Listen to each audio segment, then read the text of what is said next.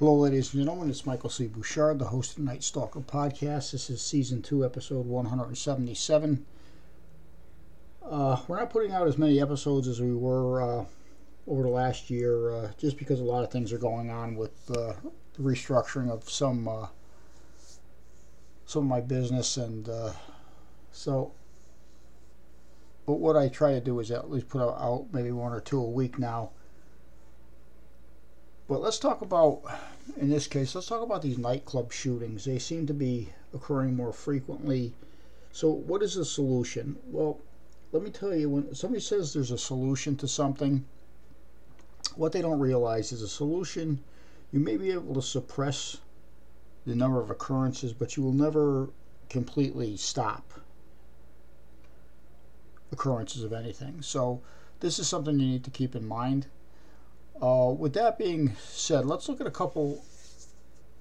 Let's break these shootings down a little bit, okay?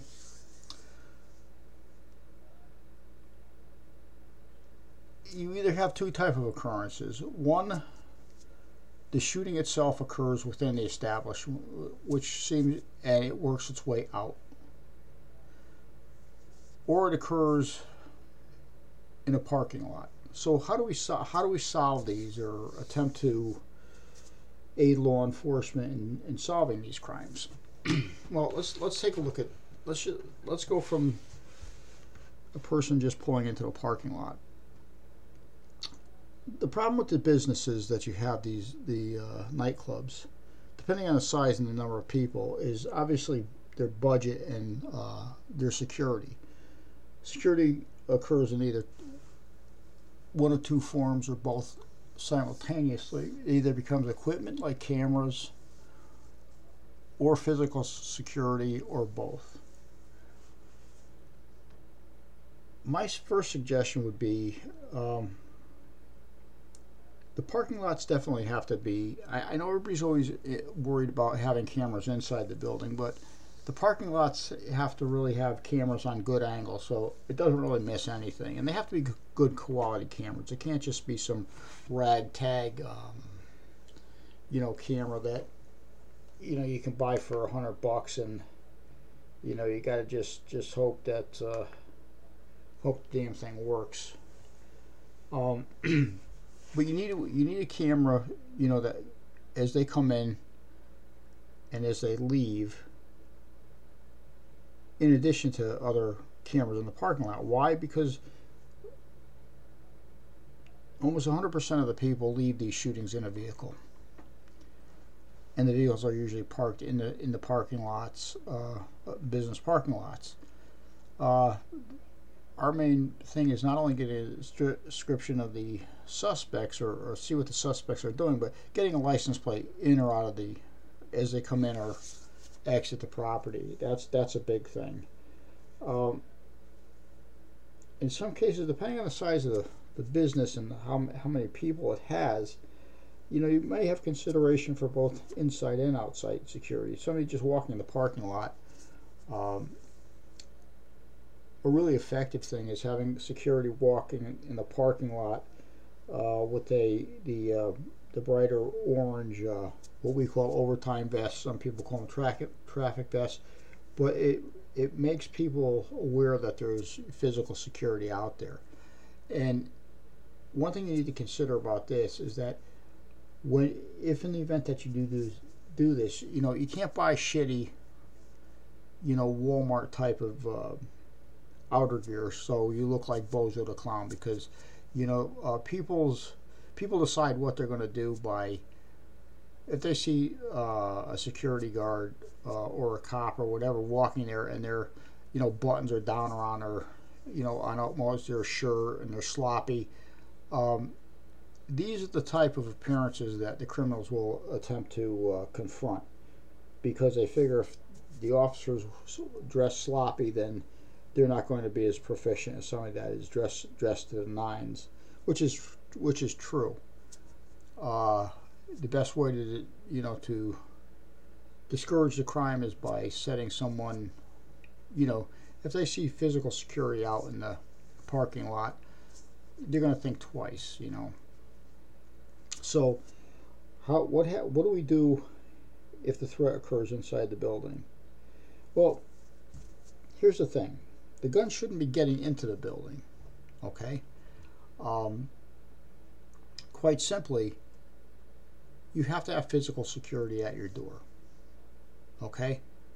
Whether they pat down, look through baggages, or metal detectors, whatever it is, it's well worth the amount of money you're going to save in the event that somebody gets killed or shot inside of the establishment. Security has to realize that when there's an altercation between one or multiple people, that the way it's resolved is also important. You cannot just separate people and throw them all out of the club at the same time. What has to happen is you take one group, escort them out, make sure they get in their cars, make sure their cars leave. Because if you are intermixing parties on both other sides of the fence, you're going to have an issue. You don't let the parties that are involved in it, one of the parties in the parking lot, they leave. You don't let the other ones out until these people are already gone, because you're just asking for trouble. Security on the outside, say parking lot, yeah, of course they're going to be worried about how many cars come in and the parking, this, that, and the other thing. I get that. But they have to be aware of suspicious activity. Somebody going back and forth to their car too many times. People, changing out of different clothing in their car. Going back and forth in and out of their car, several times. This is also indicated that something is probably something not good is probably going to happen within a short period of time. And again, inside you have to have good security cameras.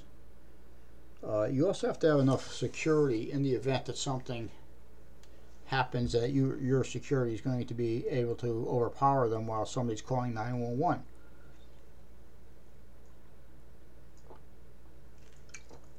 And at the same time, you have to have security floating within the building. You have one at the door checking for guns or any other weapons. The other exits need to make sure that, yes, if something happens inside, you can go out from the inside out, but the doors have to relock once they close, because you don't want people coming in out of unexpected entrances with bringing in firearms. So, these are the things, when fights start, before they turn into large group fights or fights in general, they just have to be separated. And, you want to throw them out. You have to listen to what people are saying. People that are going there for trouble will often tell other people that they're going in there for trouble. And, the word circulates throughout the bar and this and that. And you have to be able, you have to listen to these things. It's important. So, with that in mind, and it also goes up for if you're a patron in one of these establishments and you see something or hear something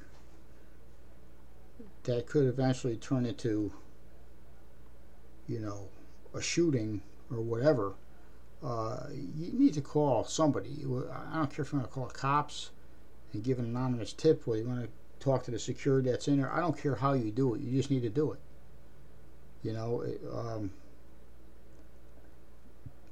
It's better being safe than sorry. It really is, especially in these cases. I mean, I think this week I read the paper and there were 3 independent shootings. And I'm sure if we looked at the footages from the inside outside, and we had applied some of the things that I had mentioned, that more than likely some of these things would have been could have been taken care of. It follows suit with like Columbine. There was before that school shooting, there was a manifesto out on Facebook. It was MySpace for about a month. These kids put manifestos out, and nobody did anything about them. Virginia Tech shooting. This guy had hundreds of pictures of himself with axes, knives, guns, axes, and knives. And although people were aware of it, they failed to do anything. school psychologist or psychologist at that time was aware of these pictures, did not want to provide any medical information. However, here's the problem with this. This information is not of a medical nature. It is, this person could be a threat. That's a criminal nature. Nobody's asking you what meds he takes, what he's being treated for. We want to know if he's a threat. You know, two different things. Threat is one thing, medical is another. He may be have medical issues, but if he's a threat, he's a threat. So that's something that these places have to look into also. You know, and even in Sandy Hook's case, let's face it, the reason the individual was able to have access to a firearm, even though he had autism or whatever, was because his mother gave him the combination to a gun vault, which to me honestly seems completely out in left field. Why the hell would you do that? I mean, especially if you have a child that's going through these type of issues. So these are things that have to be, you know, thought about. You know, regardless. You know, and like I said, a lot of these shootings are preventable. You know, that's just how it happens to be. So you have to take that into consideration. I mean, there's a lot of things that need to be taken into consideration when it comes into these type of, and I call them critical incidents because that's what they have. You have mass casualties. You know, after the suspect is either shot, escapes, flees, whatever. You know, there's always a triage process of you know, getting through your victims. So with that in mind, you know, there's a lot of things that can be done, that should be done,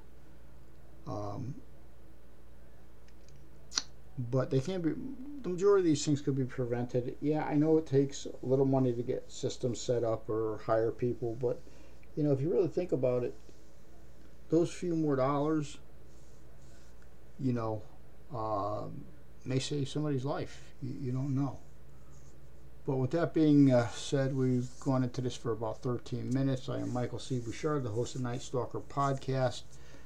Today is we're on season number 2, episode 177, and I will see you for 178. Not sure what that's going to be yet, but I'm sure right when I open up a newspaper, something's going to jump out at me. Not that I want it to, but I know it will.